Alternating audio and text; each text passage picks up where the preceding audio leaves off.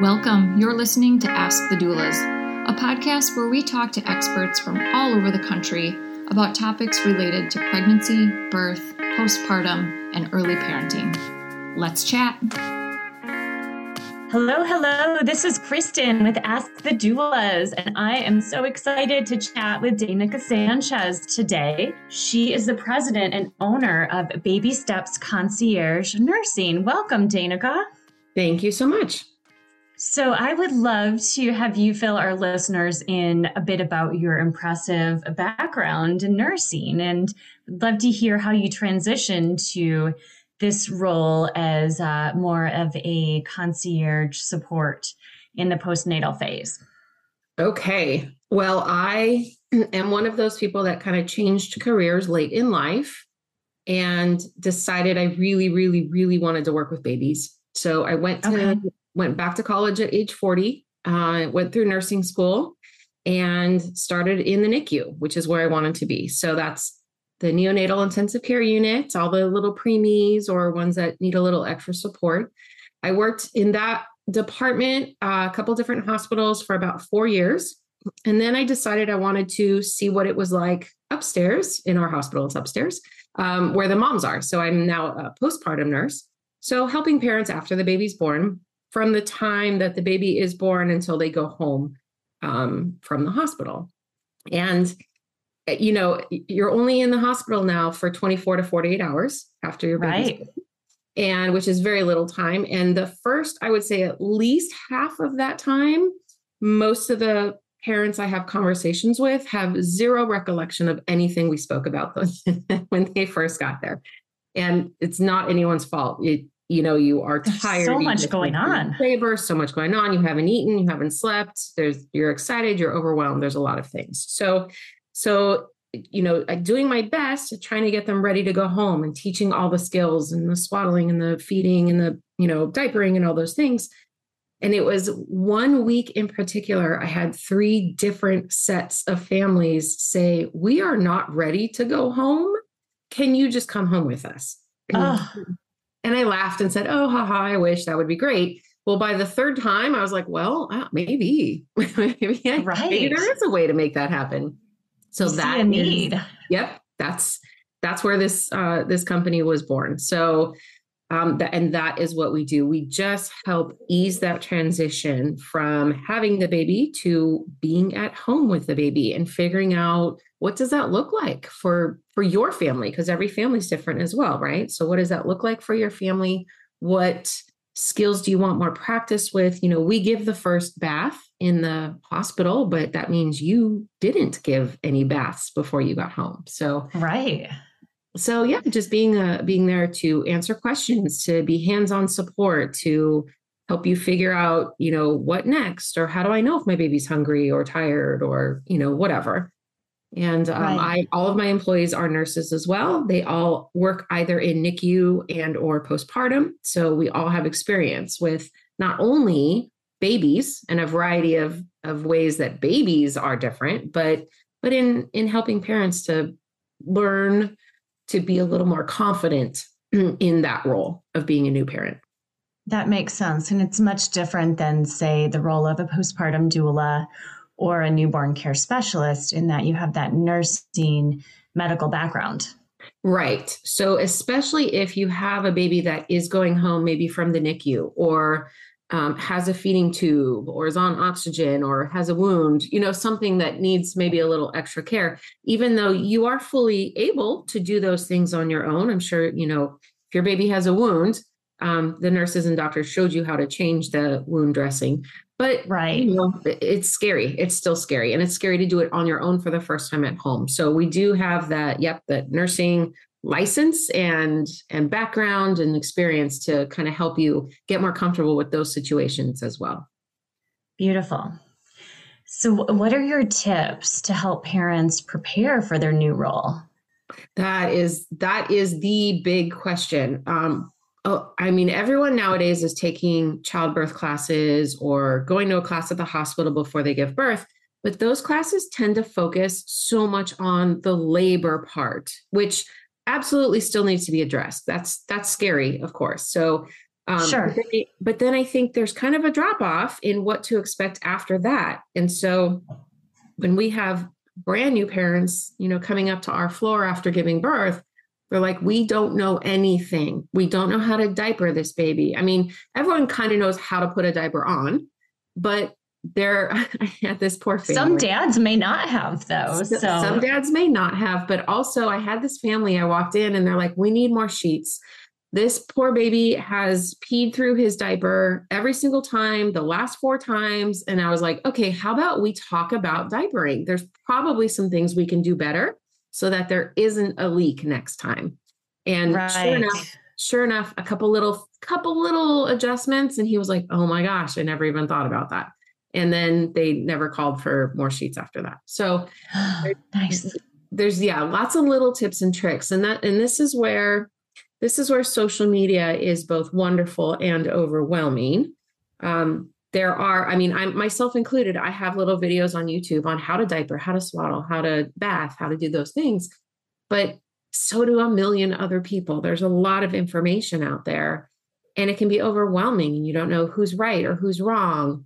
And to be honest, with most of these things, there's not necessarily a wrong way. I mean, there are a couple of wrong things, like don't ever leave your baby alone in the bathtub. That would be wrong. Right. But there's swaddle baths and there's submersion baths and, there's different types of bathing, different ways of doing it. One isn't necessarily better than the other in general, but one might be better than the other for you and your baby. Some babies have preferences. And good point. It sounds odd to say. I think people don't realize that those babies have that personality before they even come out. Right. And twins can even be so different from each other. Absolutely. 1000%. And it cracks me up. Even the babies in the NICU, the preemies that are born at 28 weeks, they already have personality. So where I think it's helpful to have someone be there with you and be hands-on with you is that we can go through all the different options. Like, okay, let's try this time. And if the baby didn't seem to like it, all right, let's tweak it and try it this way next time, and really help narrow down what's going to work best for your family, your baby, your sanity, right? All that stuff as a new parent. Yeah. And some people, as you mentioned, you have all of these YouTube demonstration videos, but some people need the hands-on learning. I mean, every individual has a different learning style. So, having someone in home to help can be beneficial. And others, need more written instructions or watching a video is great for them. And they can figure out swaddling or baby wearing or feeding questions and so on. Yep, I agree. I do think hands-on still is beneficial for everybody at some point. Yes. And also people, I think, don't take into account that it's different when it's your own baby. I had another couple, and this was in the hospital. They had their baby and the wife says, oh, we're not really going to need you. I've been a caregiver forever. And my husband, whatever, he was a nanny. And I'm like, oh, well, that's great. Those people called me every 15 minutes. Right. I'm like, did we do it right? Does this look okay? She doesn't seem to like it. What do So you can have knowledge before you go into the situation, but it's so, so different having the actual baby there, having to touch, hold, handle. Some of the videos I have up on my YouTube channel is how to pick up the baby. I've had dads going, I don't really know how to hold it. How do I grab it? How do I pick it up out of the bassinet? So there's just so many things you don't really think about and aren't real until the baby is actually there and you're trying to maneuver it and you're so afraid because they just seem so tiny and fragile. Right. And so I'm interested to hear, it sounds like you made videos based on what your clients were asking for help with. What are the top questions or concerns that you're hearing from new parents? So it's definitely the picking up, holding, swaddling are big ones. Diapering, of course. Feeding is a big issue. I don't really have a video up yet on feeding, but a big issue that we have is Some babies take longer to what we call transition. So to get used to being out of the womb and being out here in the regular world, some take longer than others. And the ones that take longer tend to not eat very well, or they're very sleepy and they don't latch very well. And parents get very panicked, which I understand. So, it's a lot of it is just kind of reminding parents, like, there is a transition period. Every baby is different. Your baby just might take a little bit longer to transition. Here's what we can do in the meanwhile, Sure. And other babies that maybe have to have formula for some reason, or the parents can't breastfeed or don't want to breastfeed. There are certain ways of feeding, of holding the bottle, that are better than others for certain babies in certain situations. So we're going to get some feeding ones up. I also had a client call me one time. Her baby had been discharged from the NICU 2 weeks prior. So we thought everything was going great. And she called me one day and she's like, oh my gosh, he was eating great and now he's not eating at all. Oh my gosh, what do I do? And I said, I'll be right there. And I came over and we fixed it within 10 minutes. It just was the wrong size nipple. So right. There are different size nipples and different flow rates, and those need to be adjusted for different babies at different times. And so there's just a lot of that kind of stuff that it's hard to know when, and you can read as much as you want about it, but until you experience it, you don't really fully understand what you're looking for, what to watch out for, kind of some of those signs. Hey, Alyssa here. I'm just popping in to tell you about our course called Becoming. Becoming a Mother is your guide to a confident pregnancy and birth, all in a convenient 6-week online program. From birth plans to sleep training and everything in between, you'll gain the confidence and skills you need for a smooth transition to motherhood. You'll get live coaching calls with Kristen and myself, a bunch of expert videos, including chiropractic care, pelvic floor physical therapy, mental health experts, breastfeeding, and much more. You'll also get a private Facebook community with other mothers going through this at the same time as you to offer support and encouragement when you need it most. And then, of course, you'll also have direct email access to me and Kristen, in addition to the live coaching calls. If you'd like to learn more about the course, you can email us at info@goldcoastdoulas.com or check it out at thebecomingcourse.com. We'd love to see you there.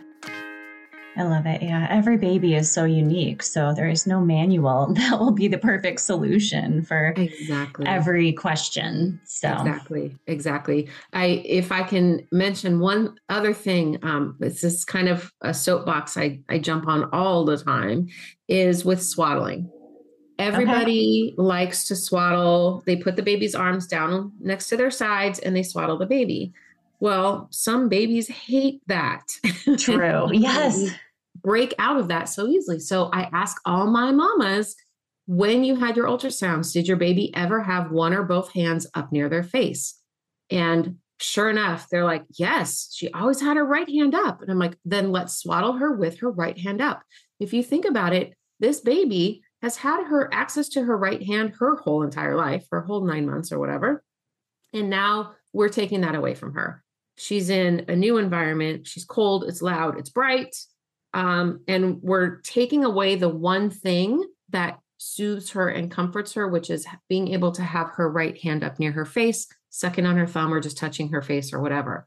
So brilliant. Yeah, it makes perfect sense. Yeah, you can swaddle your baby with one or both hands out and still have it be a very tight, efficient swaddle. And now there's so many different types of swaddles. Like some have the arms up, like Love to Dream, and others it's more the traditional, like arms down. So and some babies like the arms down, and that's okay too. But again, it's all about figuring out what's best for your baby. And as new parents, if you remember, like our biggest fear is that the baby's going to cry. We think that crying means we're doing something wrong, and it can mean that, but that's how they communicate. So sometimes we need for them to cry so that we know what's going on and what they need. So, but parents in the hospital, when they first have the babies, are just so afraid to hear their baby cry. They think that they're failing the baby. They think that they're, failing parenthood. And so it's a lot of it is just like, hold on a second, let's take a deep breath. We're going to be okay. And let's take a moment and figure it out. Perfect. Yes, because babies can sense if you're anxious or upset. And so then they, become more distraught and will cry more. So if you take that moment and pause and breathe and relax, it can be better for everyone. It really, I'm a huge, huge, huge proponent of energies. And, The Dog Whisperer is one of my favorite shows. And what he always says, right? It's not the dog's problem, it's the owner. The owner is uptight. The owner is it is the exact same with our babies. If we are anxious and uptight, our baby is going to be on edge. If we are calm, our baby will be more calm. It's easy to say, of course, but as a new parent, it's hard to find that center, to find that calm place when you don't know what you're doing. You're, panicking and you're trying to hurry and fix something, but you don't really know what you're doing.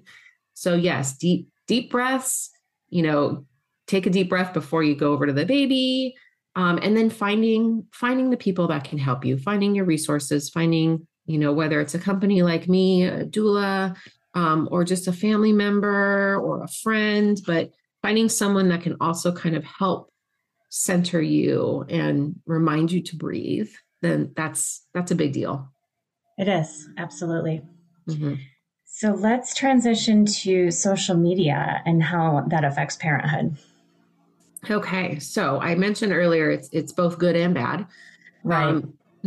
So I think there's a lot of good information out there, but there's also just a lot of extraneous information that it just gets overwhelming.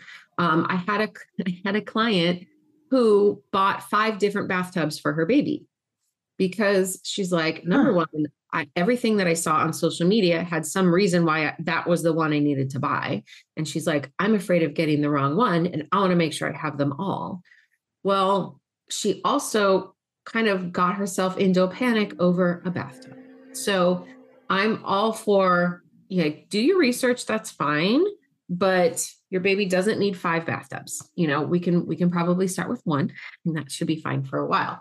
So I think there's kind of this pressure maybe on parents before the baby comes to have all the latest gadgets and make sure that they have every single piece of supply or equipment that they might possibly need. The snoo. Exactly. The snoo is wonderful. If you don't know what the snoo is, it's a bassinet that kind of vibrates based on the baby, the activity of the baby. So if the baby cries more, the snoo will actually vibrate faster. And we use it in the hospital a lot for babies that are going through withdrawal. But some parents have it as well. It is very, very expensive. It is thousands of dollars. But it is. It's even expensive to rent because they do have rentals. So yes. But some parents are like, oh, I got to have a snoo. What if my baby's fussy? I got to have the swing. I got to have you don't have to have everything right off the bat. It's okay to start with just the baby and let's see how it goes from there. You might have a really chill baby that doesn't need any swinging at all whatsoever. There are also, I also show my parents all the time, as soon as you get your baby in their car seat, buckled in their car seat, swing the car seat a couple times. And a lot of times that calms them. Most babies hate being put into the car seat. Right. You kind of swing the car seat back and forth just a couple times. That tends to calm them down enough so that, you now are not dealing with the screaming baby. So your baby might just need that. And you might not even need the swings and the snoo and all the other gadgets. So I think there's an overwhelming aspect of social media regarding gadgets and supplies and equipment for babies.